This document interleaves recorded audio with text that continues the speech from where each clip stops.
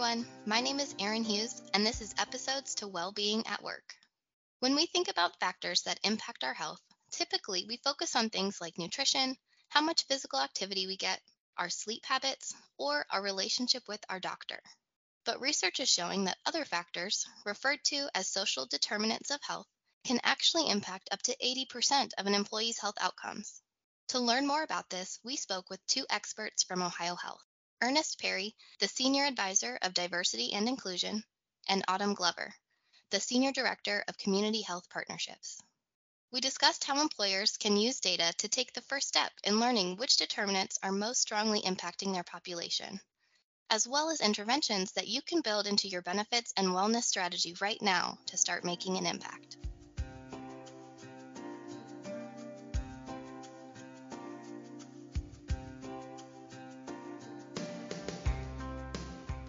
Hey everyone, and welcome back to Episodes to a Healthy You. My name is Bridgette McCullough, and today we're going to be talking about social determinants of health.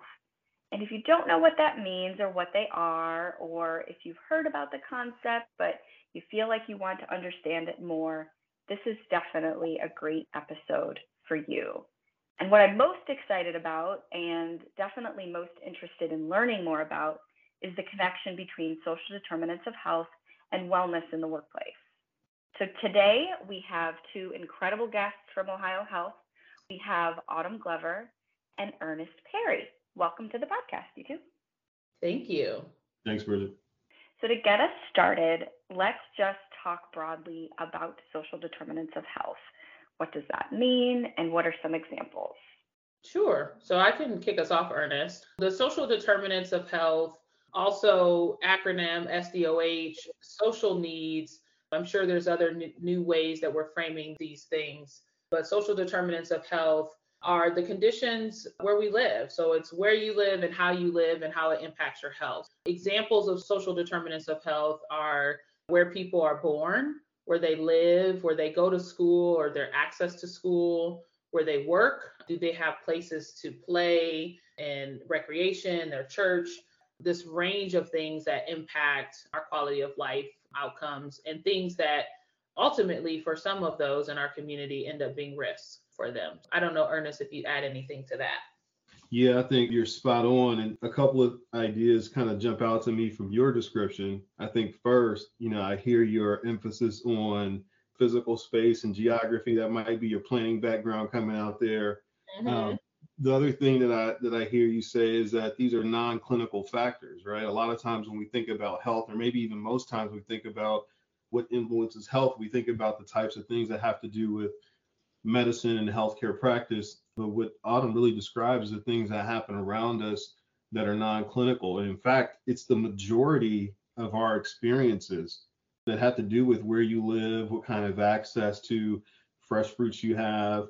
Is your transportation reliable? Who's in your social network? How dense is it? What's the quality of it? What information does it give you access to? What types of jobs are proximate to where we live, and how much access do we have to those jobs? All those things converge at individuals and influence our health in ways that far surpass anything that happens based on our usual encounter with a healthcare system or a healthcare provider. Absolutely. That was a great introduction. Thanks, both of you. And I know today we want to talk a little bit about the connection between social determinants of health and employee wellness. For me, what stands out, and I'm going to let you both weigh in, but reminding ourselves that work in itself is a social determinant of health. Whether you have a job, what kind of job you have, what the pay looks like, what the benefits look like, if you even have benefits or health care, whether your work environment is safe, both physically, psychologically. And I think about right now, great resignation, great reshuffling, whatever you want to call it. Not everyone has the privilege to walk away from a bad job. Mm-hmm. For many reasons. It could be the access to jobs that are within their community. Some rural areas, there's not a lot of opportunities. It could be based on their education, their skill set, et cetera. But that really jumps out to me. But I'd love to hear more from both of you in terms of, again, that connection between social determinants of health and employee wellness. Yeah. I mean, I think one of the things that you just touched on, Bridgette, is really important to think about the ability to choose, right? Everything that you just described and even some of our earlier framing around SDOH is the ability to have choices in your life. And so really at the height of the pandemic, and I think one of the greatest learnings of the pandemic is that we're not just talking about social determinants of health, we're talking about social determinants of work. And really this was elevated as a result of the pandemic. And there are a couple of things that are connected to this notion is that having a job and the ability to have job flexibility varies based on who you are and where you come from. Having universal health care, access to childcare, can you get to work? Do you live in proximity to your office and where you work? Is there affordable housing close to where you work? But then also, is there effective transportation, right? So, is there a bus that's going to get you there safely on time and in a location that doesn't create another barrier for you to get there? But then also the access to educational benefits, right? And the ability to continue to grow. So, these are absolutely ideas that are connected to employee wellness and really people's desire to stay in a place where they feel supported. So I really am interested. I know Ernest works most closely with our associates and culture we're trying to build at OhioHealth. So I'm curious if you have other thoughts. Sure. And you did a great job capturing the kind of employer dimension of wellness and all those things that come as a result of being gainfully employed and earning a living wage, right? There's financial benefits, there's social benefits. And I think a lot of what we learned over the last couple of years with the advent of large scale hybrid and remote work is what a social place the workplace is for a lot of people. And many folks didn't do well when we went to fuller hybrid or full remote work such situations after the lockdown because those really important relationships in their lives are relationships that they have created in the workplace. So I think the social benefits of work are huge, and that's a huge social determinant. There are a ton of non-monetary benefits that people get access to that we'll probably talk about a little bit later on in this conversation. But then at the individual dimension, the start of this talk, the three of us are really sharing what some of our experiences have been over the last couple of years and how health and our experiences with health in our personal lives, with our families, with our children's school, like how all those come together and we discuss those in the workplace. And I think that's the other thing that we've really become attuned to is that the wall of separation between what happens in an individual's personal or social life once they leave work and what happens at work is no longer really hard and fast, right? I mean, that wall is very permeable if it exists at all. And so the intersection between social determinants and employee wellness is very strong now. And it's a thing that more and more employers who really want to be competitive have realized they got to get their arms around and take the lead on because they can't ignore it anymore. Mm-hmm. Something else that I really think about in the context of traditional wellness, when you think about what we're telling people to do to take care of their wellness and why we do workplace wellness in the first place, if people are dealing with some of the things that we're talking about, not only does it directly impact their well-being, but also it's going to take precedent over other things that an employer might be suggesting that they do to improve their health, right? Like exercise or mindfulness or, taking care of their nutrition. I mean, if you can't get food on the table, if you can't pay your bills, if you're struggling with the work environment in any way, those things are all going to take precedent over those things. And so when we talk with employers about why social determinants of health should matter to them, part of it is about work, the work environment itself and how that can impact health. But then also it may be taking precedent over some of these expectations we have of people managing their health. Mm-hmm. It's both direct and indirect. Absolutely. And I would argue too, Bridgette, to that exact point, the reality is that I think there was a period of time where we didn't ask these questions.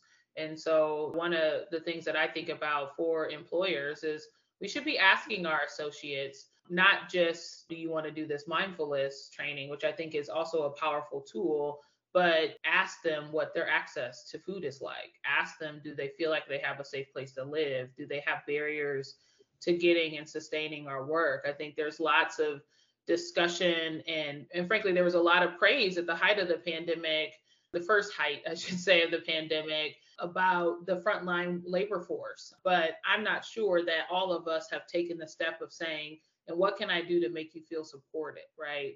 A lot of those associates were still riding the bus to work. They were still living in communities that lacked grocery stores. But really it is, okay, now we know, right? We have this awareness, but then what do we do about it? How do we confirm it at our local level? And then, of course, hopefully address it as well.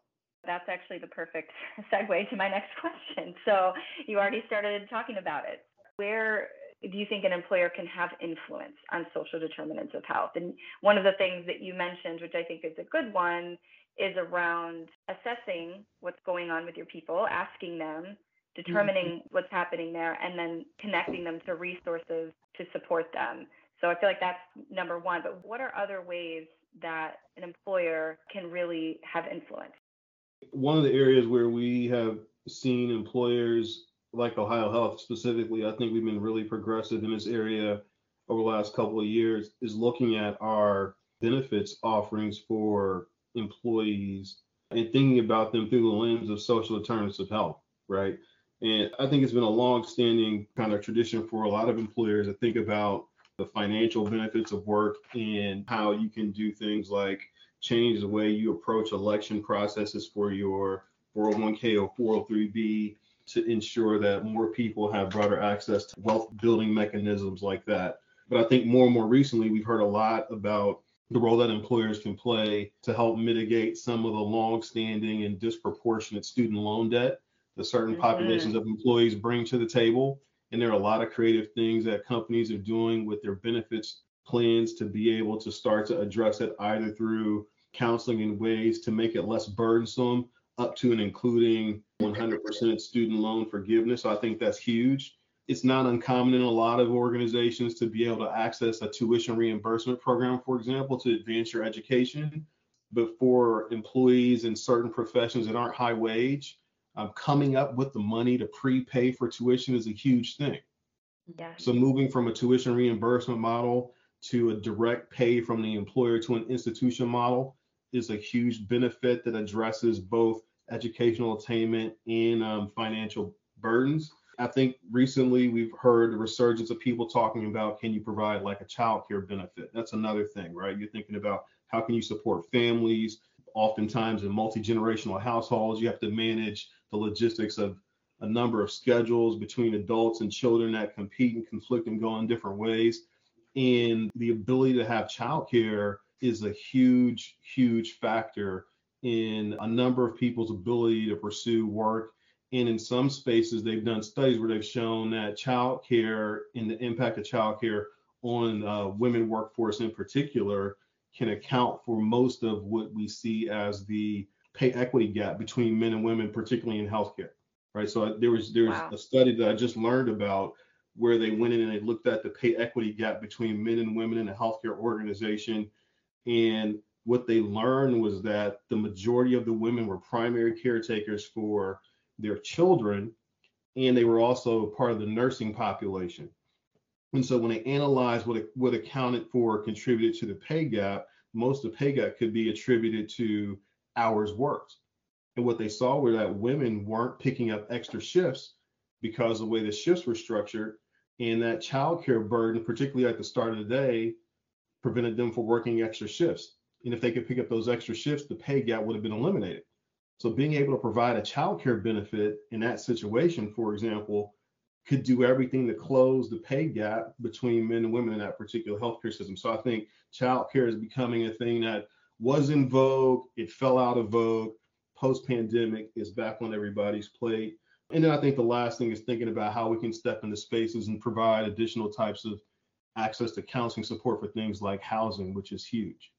There's probably not a year that goes by where I don't hear leaders talking about discovering that one of their employers was homeless and living in a car and reporting to work every day, right? That story is far too common in 2022. And so, I think some employers are doing a lot to think about how they can help housing counseling, programs that help them build wealth, strengthen their credit score, get access to no down payment programs and things like Habitat for Humanity that allow them to build some equity as they pay rent toward ownership. I love those examples, Ernest. I would add, and certainly this is a opportunity for employers to look outside of their sector too. Sometimes we benchmark like organizations. So hospitals, we only look at what other hospitals do. Universities only look at what other universities do, and et cetera. And I will say, I have led some programs that were addressing social determinants for associates and employees, one of which was exactly something like what Ernest was just describing, where another organization I was a part of, we provided homebuyer education on a regular cadence. So I think sometimes employers think we did it that one time and nobody came, and so you stop doing it. But it takes a while for things to catch on, and frankly, we want them to be doing the work, and so maybe that time didn't work for them. So offering things over and over, communicating things over and over, because there are consistently these gaps for our associates, but then taking it to the next level, identifying the communities where you're an anchor, right? So I think hospitals, meds and eds especially get a lot of community influence around playing a role as an anchor institution in a community. But for an organization like ours, we have a presence in nearly half of Ohio's counties. And so thinking about where we're an anchor and a leader and identifying areas where we could be incentivizing our employees to purchase a home. So when we talk about affordable housing, we could do a whole other podcast about that, but I will tell you the greatest tool is to own, right? And so that is guaranteed. I always tell people home ownership is rent control, essentially. So a lot of our associates may be afraid of that, but what it gives them is the opportunity to be stable. And us as an organization can assist in that journey. So the ideas that Ernest shared with homebuyer education, down payment assistance from the organization, a program that I ran, we gave that down payment assistance, but it also came with a 5-year forgivable contract on the deed. So that also is an employee retention strategy. You want people to come work for you and want to work for you, you start solving some of the problems that might make it challenging, but then you also have this built-in retention. So that's an opportunity for sure with home ownership. A home is a place where a job goes to bed at night, right? And so we're creating jobs. Are we also creating homes for people to live in? Similarly, with transportation, if there is an employer that has built a hub of employment somewhere where there are not a lot of people that live nearby. Maybe it's a newly emerging market, maybe it's on the edge of town and the bus system doesn't go there, which is true for us often in Central Ohio, creating the opportunity for people to do park and ride and get to work. Whatever you can do to alleviate the stress on your workers also alleviates the stress on your business too. So it's definitely worthwhile, I think, for employers to think about that, co-locating daycares, making arrangements with large daycare providers to give preference. I can say as a mother who at one point was looking for daycare, for me, I was very fortunate that it wasn't so much the cost, but it was I going to be able to find a daycare that had space for my child at a price that I could afford? But having these relationships with daycare and childcare support services that are open in the hours that you need them too. So thinking specifically and selfishly about healthcare workers, our shifts aren't 9 to 5. So having access that fits their needs is something that employers should have a stake in. And it's more than, I think, as especially in light of all that we've all endured over the last several years, it's more than what they're getting paid. It's what they're doing in their work that makes them feel supported, makes them feel like it's a good use of their time and it's the right level of flexibility. So these benefits aren't cheap, right? So I don't want employers to hear Ernest and I saying, you have to do this, but there is actually an opportunity cost to not doing it. You're going to keep retraining employees because you can't sustain your workforce. So really asking the questions of your employees. In healthcare, we're growing our muscles around consistently and effectively screening our patients for social determinants of health, but employers should also provide ways for employees, both anonymously or otherwise, to describe where they're having a pinch in their life, where they live, how they're living, and how it's holding them back. So there definitely is a long-term reward to making these types of investments. My head is going in so many different directions with all of the great insight that you guys are sharing. So thank you so much for that. So I've got a couple follow-up questions, couple thoughts.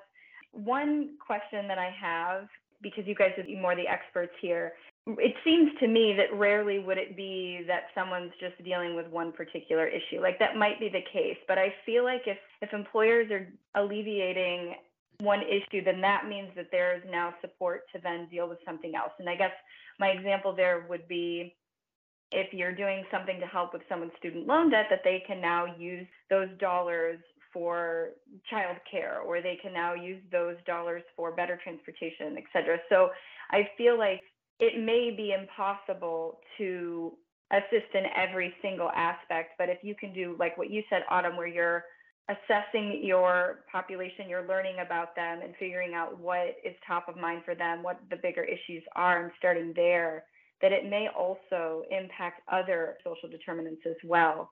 Absolutely. Sometimes I think we, as leaders, we may dive in and say, we know what's best. We know, I heard on the news yesterday that there's a lack of affordable housing in Central Ohio, and that's not a problem I can solve, so I'm not even going to try. Right. I mean, I certainly have heard these conversations over the years at board tables, right? It's not our role. But I do think starting first with asking your associates and then figuring out, is this something that we could reasonably solve as a benefit? And what would be the benefit to us as an organization? So the example I just gave around giving down payment assistance, that program that I ran in another organization, people had 5 years where they had to maintain their employment and maintain the house that they purchased as their primary residence. I can count on my hands with hundreds of people who took advantage of that program, how many times people had to give it back because they left the organization. And often it was a spouse relocated, that sort of thing. But it did make them, one, feel proud that the organization was investing in the communities where it was located. But then two, it gave them stability in their house. So first, ask the question, really ascertain it. Ernest is totally on point with, we consistently hear of cases of people being homeless, but if they also don't have childcare, right? So picking the things where the organization can make a reasonable investment.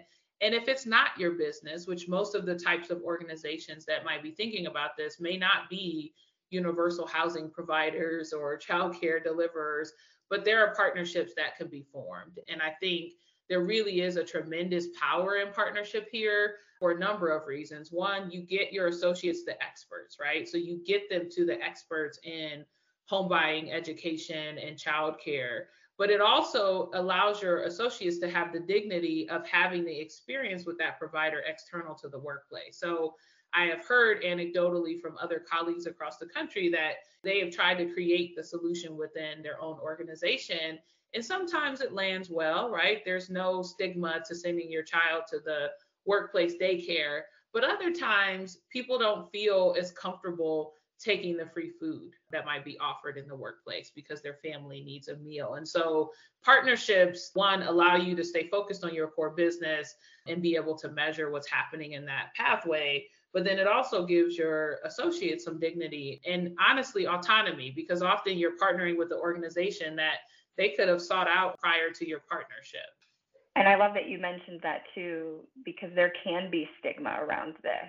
When you are finding ways to learn from your population and ask questions in a way that doesn't make people feel stigmatized is really important. One more thing that I wanted to touch on related to this question, that's something that Ernest, you and I think talked about this previously, is about workplace culture. And I think it's because, well, probably you're just extremely knowledgeable about this, but also we had talked about a Brene Brown podcast that we had listened to where they talked about how a toxic workplace culture, there's a study around this, it increases your risk of developing a chronic condition by 35 to 55%, which is massive. That was shocking to me. So is there anything else that you can add around that? Because I think about that so much when I think about, again, not everyone having the luxury to pick the perfect job or to jump to a different job. We don't all have the ability to do that. And so how much influence the culture of the workplace can have on your health. Yeah, culture is so key because culture really is the expression of how employers define their responsibility relative to the social health of their employees, right? And employees get that. It goes to how included they feel. It goes to how much they feel like they belong. And all these social determinants in and of themselves impact health in a particular way and can exponentially lead to poorer health outcomes. And then you combine that with how they feel when they show up to work because of the workplace culture that they are immersed within, and it becomes a compounding effect. And so one of the things that I think has gained a lot of attention over the last 3 years in particular in the diversity, equity, and inclusion space is the role of things like institutional racism, unconscious bias, and how they factor into the culture of an organization. And organizations have, in many respects, taken pledges to build anti-racist culture, right? Because they understand that the things that happen, the way that people feel, the environment that they're in, how welcome and embraced they are once they arrive, when they come from all these different places, matters to their overall health, and their health matters to the productivity of the business, and the productivity of the business ultimately affects the bottom line, right? So culture is a secret sauce that enables organizations to be great. But in order for organizations to be great, they have to take care of their people. In this social determinants of health spectrum that we've been discussing, I think starts to help crystallize all the different ways in which people might benefit from an employer stepping up and thinking differently about their culture. But I'll stress, as Autumn said, organizations have to be smart about what they're really good at and what they need to partner with somebody else to take care of. And I think that's the key. Yeah, that's a great point, because I feel like this is a tough one. When we talk with employers about culture of well-being, culture of wellness, and how we make impact, it feels, I think, often overwhelming versus just some sort of program or something that focuses on the individual and behavior change, which is, there can be really good stuff there too. But what should an employer do? How do they get started to both assess their culture, and what types of interventions are there? You start by beginning to get to know your workforce, right? The types of information and data that Autumn mentioned, often we collect on patients around social determinants of health. You can find ways to gather that same information about your employees. And that starts to give you a picture of who your workforce is, where there might be needs that are greater or lesser in some categories, and where you have big opportunities. So I think that's one place to go, is to start to collect social determinants of health data on your employees. And more importantly, I think you have to create opportunities for those employees to have a voice and talk to you directly. And you have to be open and authentic and sincere in your listening, and do that on an ongoing basis, not just in the once a year associate engagement survey that just about every organization does, but you have to do constant, continuous listening.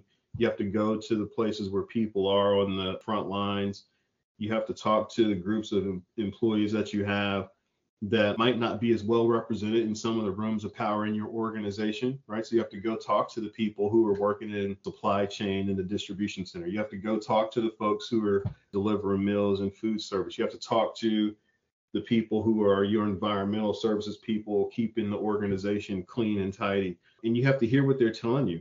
And you have to do it over and over again and build the trust so that they'll be candid with you and reveal those opportunities.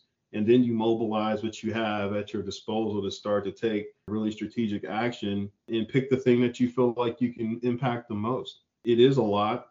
In most cases, there's not a single social determinant that exists. Most of those things converge, and you'll see 60% of the people in a given population will have two or more. And the more social determinants they have, the more complex and difficult it is to solve for the whole picture. But you pick one that you can impact the most and work really hard on that, and find great partners who you can bring to the table to start to address some of the others. It is the power of just people having data. I don't think we can ever overstate how critical that is, because it all starts with good information. Right. Absolutely. That's right. That's right. Yes. Okay, so I have one more question, and I think both of you on separate occasions have already mentioned a little bit about this, but just curious if you have anything else to add. So when it comes to social determinants of health, why is this a workplace issue? Why should employers care? What's the benefit to employers, to leaders and organizations for this work in the context of what matters to them, other than it just is important? I think for employers it's twofold. Organizations are made up of people that live in a community. And so thinking about one, retaining your employees, having happy, healthy people who come to work every day makes you more productive and profitable, period. I mean, there's really no discussion, I think, beyond that point. If you want people to come to work and do the work that you need them to do, they need to be whole. And more people are choosing to work less and make a way otherwise. And so as many employers are desperate to have strength in numbers and sustain their workforce, they need to focus on the things that are impacting their workforce. I think the other prong to that is just the identity of caring about the places where you work and where you make money. And when you look outside your doors, are you making the communities that you're working in better? And if you're not, then that's an opportunity to invest. And for us, I think it's easy to assume that only healthcare should care about this, but similar to any other business type, our business happens inside, but what happens outside is absolutely also our responsibility. And I think, call me altruistic, but I do feel like it's all of our responsibility to build a healthy community. And finally, I would just say it's possible to have a healthy, thriving community. There's nothing impeding us from doing that except for our own will to chip in. And I think it's an unfair selection to say, oh, that's not my core business or that's not my work. And if everybody says that, then we get nowhere. And we still have people, particularly minoritized communities, that are your employees and your neighbors that continue to suffer. And so I think it's just really our responsibility as organizations and as people to think about these things and consider how we create thriving communities. And I'll just add one more point onto that. Probably about a decade ago, I had a leader in my organization who would always talk about how we were in a war for talent. That was 10 years ago. And I think that statement is truer today than it's probably ever been. And most organizations who hire people will agree. And the talent has the ability today to be really selective in where they go to work. And they're looking for organizations who do this kind of stuff, right? They're looking for organizations who demonstrate certain values, that operate with compassion and care, that are involved in community, and that respond to the needs of their employees beyond sending a paycheck. Like, as a matter of fact, there are a lot of studies that have found people will actually accept less money to work for companies that they think are more socially conscious, more compassionate, and do more in the area around social impact. So from a competitive standpoint, in an era where talent is seemingly scarce, I think it's in the best interest of employees and employers to think about how they come together to create organizations that really respond to social determinants, because it actually makes them more attractive in the long run, and that gives them the ability to better deliver on their mission. All right, you two. You guys are great as always. Thank you. It was wonderful. It was great talking with you all. Thank you both so much. No, that's great. Thank you. Thank you.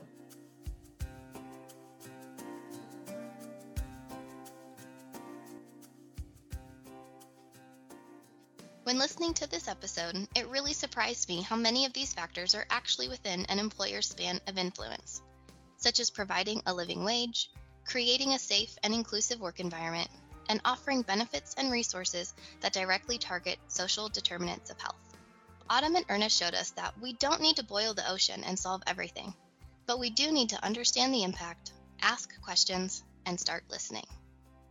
Thanks for listening, and we hope you'll join us for our next episode, To Wellbeing at Work.